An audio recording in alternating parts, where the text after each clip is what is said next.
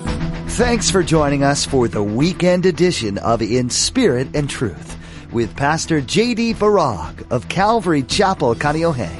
Each Friday and Saturday here on In Spirit and Truth, Pastor J.D. gives a Mideast prophecy update from an Arab perspective as he connects the dots of current events geopolitically with last days prophecies biblically. It is our belief that the next event on God's prophetic clock is the rapture of the Church of Jesus Christ. It's our hope that these Bible prophecy updates will not only ready you and steady you for His return, but that they will also encourage you to share the gospel with others in order that the rapture will not be as a thief in the night. Pastor J.D. says something fairly profound today. With all respect to our president, Donald Trump, our desire as Christians should be to make heaven great again. Why? Well, Pastor J.D. reminds us of the answer to this question today. America isn't our home. Of course, we want to see blessing here in the United States, but our home, our eternal place, is in heaven. Now, don't forget to stay with us after today's prophecy update to learn how you can become a Facebook friend or watch the weekly prophecy update on YouTube. Now, here's today's prophecy update as shared on October 7th, 2018. We're going to do something a little bit different today as it relates to looking specifically at prophetic developments in the Middle East, which is what we usually do on a weekly basis. And Lord willing, we'll resume that next week. This for two reasons, one of which is that 2 weeks ago we finished our study through Ephesians. I thought this would be a good time, kind of as a break in between, starting up in the book of Philippians, which is the next book, and Lord willing, we'll commence with that study next week. Also, I was gone, as you know, last week, had the privilege of being one of the speakers at Jan Markell's conference in Eden Prairie, Minnesota. But it was during that time, and actually for the last couple of weeks, I've spent some time praying and fasting and really seeking the Lord concerning the experience that I had while there this last weekend. That's what I want to talk about and share with you. While I was there, I was privileged to meet and speak with so many brothers and sisters in Christ, many of whom are going through some very difficult trials, and they shared those with me. And I got to tell you, I went to this conference to minister, but I'm the one that got ministered to. It was such a privilege and such a blessing, and there were also some powerful testimonies, one of which I want to share at the end about the ABCs of salvation. The takeaway for me from all that I experienced was that of evil increasing in this world seemingly by the day, seemingly evil waxing worse and worse with each passing day. And certainly the last couple of weeks, I think we saw that. I want to begin with this One News Now article on Monday about how the Arch of Baal, also known as the Arch of Palmyra, was reconstructed at the Capitol Mall in Washington, D.C. I don't know if you heard about this or not, but pictured here is the replica of the arch that frames the nation's capital. It's important to understand that Baal was a false pagan god, the false god of power, the god of fertility, and the evil practice of child sacrifice. For those of you who were with us when we were in our study in the Old Testament, in the books of the Kings and even the Chronicles, we we're introduced to a very evil king. In fact, we're told that he was the most evil king in the history of Israel, King Ahab. And even more evil was his wife, Queen Jezebel. They were the ones who introduced the worship of Baal. And I don't know if it's possible to overstate the significance of what having this arch there signifies and means. This evil display comes at a time when this nation is in the throes of an intense battle between good and evil. The aforementioned One News Now article quoted Jan Markell, who actually briefly shared about this at the conference. Here's the quote. "Why is any country, let alone America, let alone our nation's capital, celebrating the temple of Baal?" Listen, interesting. It was the same week that this Kavanaugh situation was exploding. And, still quoting, "My frank opinion is that the whole Kavanaugh debacle is all about child sacrifice as well. The whole issue at stake in the Kavanaugh contention is that the left is afraid their child sacrifice sacrament is going to be taken away, which would be abortion.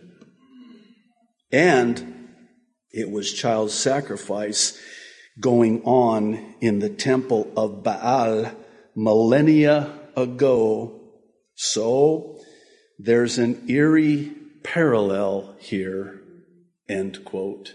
And I'll add, there's also an evil parallel here as well. Yesterday, when Judge Kavanaugh was confirmed, I was struck with this sense that the battle's not over. And actually, my sense is that it has the propensity to get even worse. It's evidenced by this Fox News report from just this morning about House Minority Leader Nancy Pelosi vowing to continue the fight, not only at the ballot box in November, but even impeachment proceedings afterwards. Now, let me hasten to say that this is not a battle between Democrats and Republicans. It's not a battle between liberals and conservatives. It's a battle between good and evil in the spiritual realm. And I would submit that it's likely to get even worse than any of us could possibly imagine. Let me just say concerning the likes of a Nancy Pelosi and those of her ilk, they're not the enemy. Would you agree that they need Jesus? Would you agree that Jesus died for them, that Jesus loves them, that they need the Savior? But you know, it's interesting because actually as I was flying to Minnesota, the hearings were going on that day. It was on that Thursday, and there on the plane, everybody was watching the testimony from both Ford and as well subsequently Kavanaugh. And the tension, I mean, I was actually sitting next to a guy on the plane that told me that he believes Ford and that Kavanaugh is a gang rapist.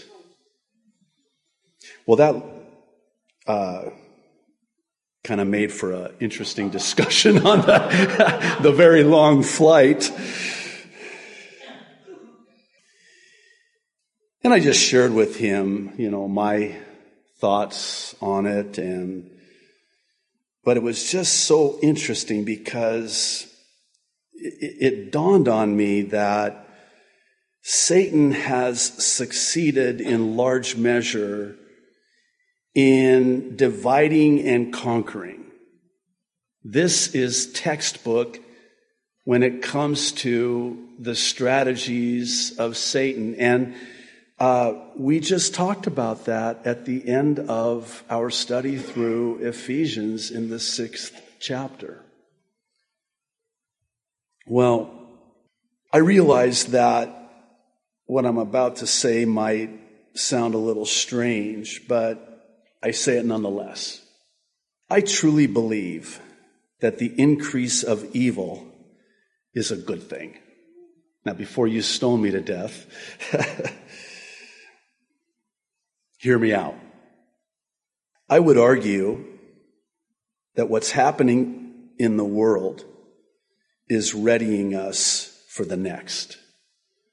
And I say that by virtue of how evil in this world causes us to loosen our grip on this world and the things of this world.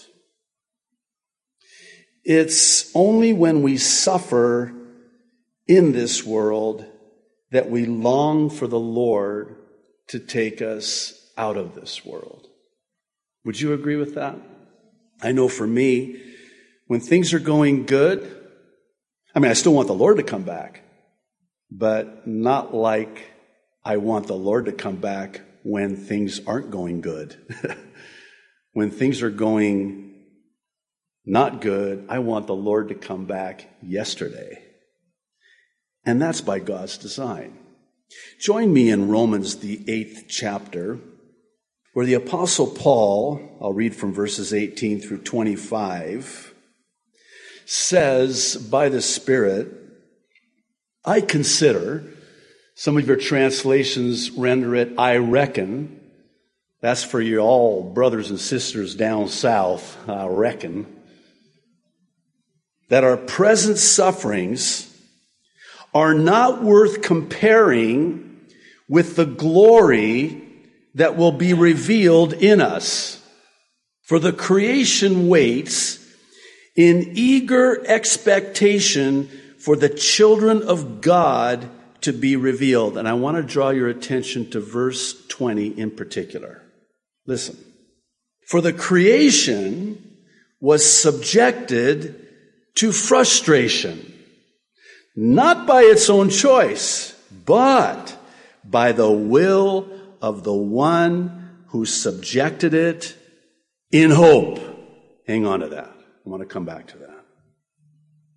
That the creation, verse 21, itself will be liberated from its bondage to decay and brought into the freedom and glory of the children of God.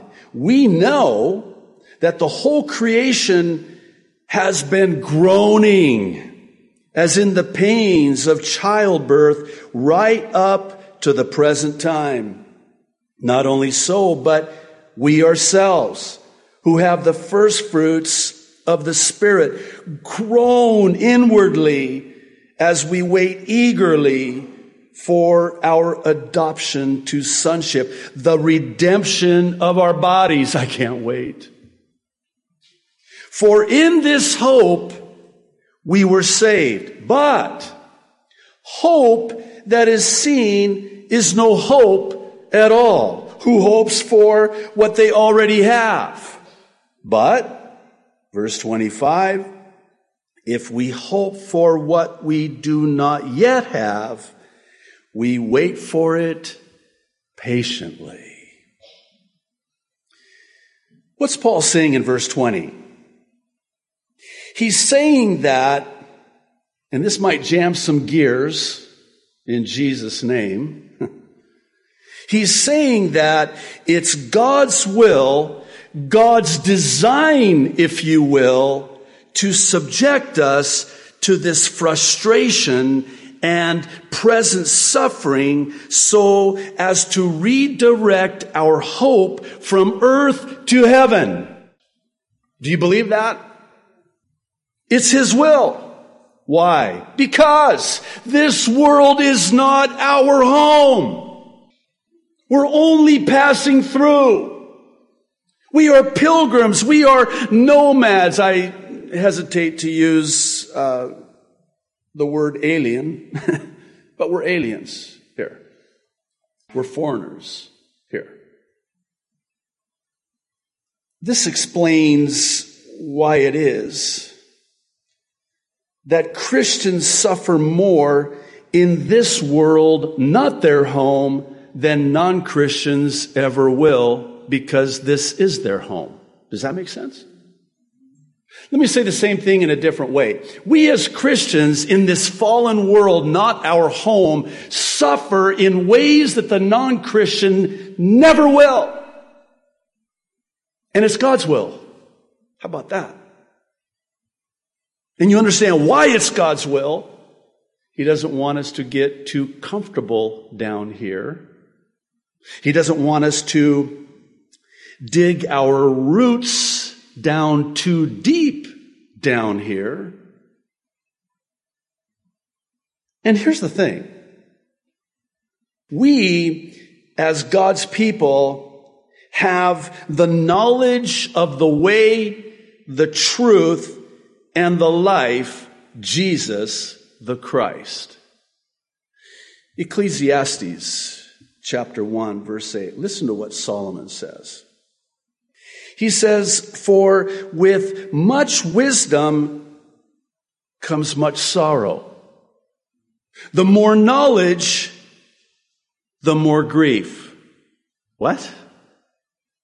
What's he saying? What he's saying is that what comes packaged with our wisdom and knowledge of the truth brings sorrow and grief. I think about what we're told of the Savior, that He was acquainted with much sorrow and grief. And oh, by the way, there's what we know as the fellowship of His sufferings.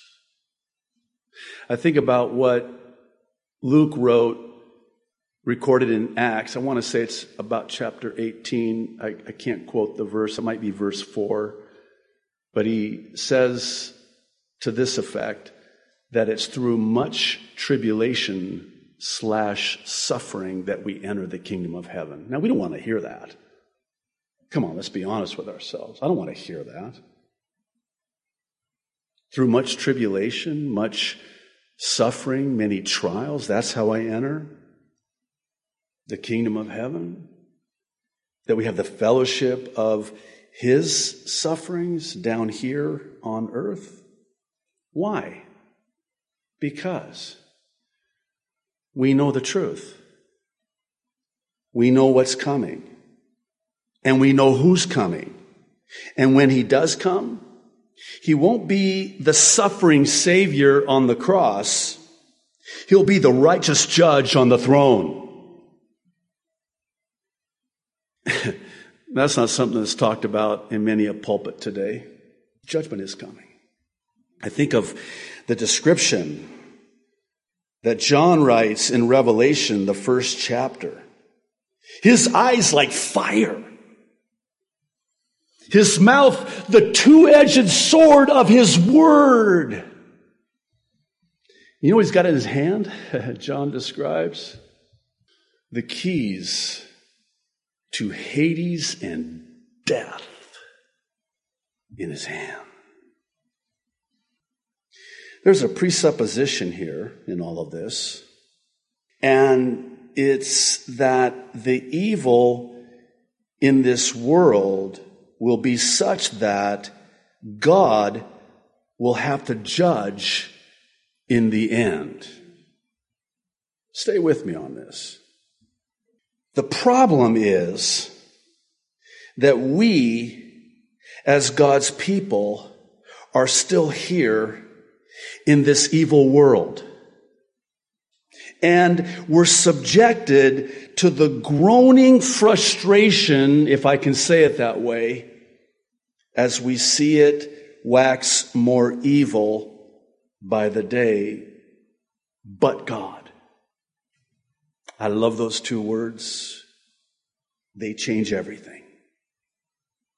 But God takes that groaning, and as only He can, He uses that groaning to get our eyes off of this evil world in the temporal and on heaven in the eternal.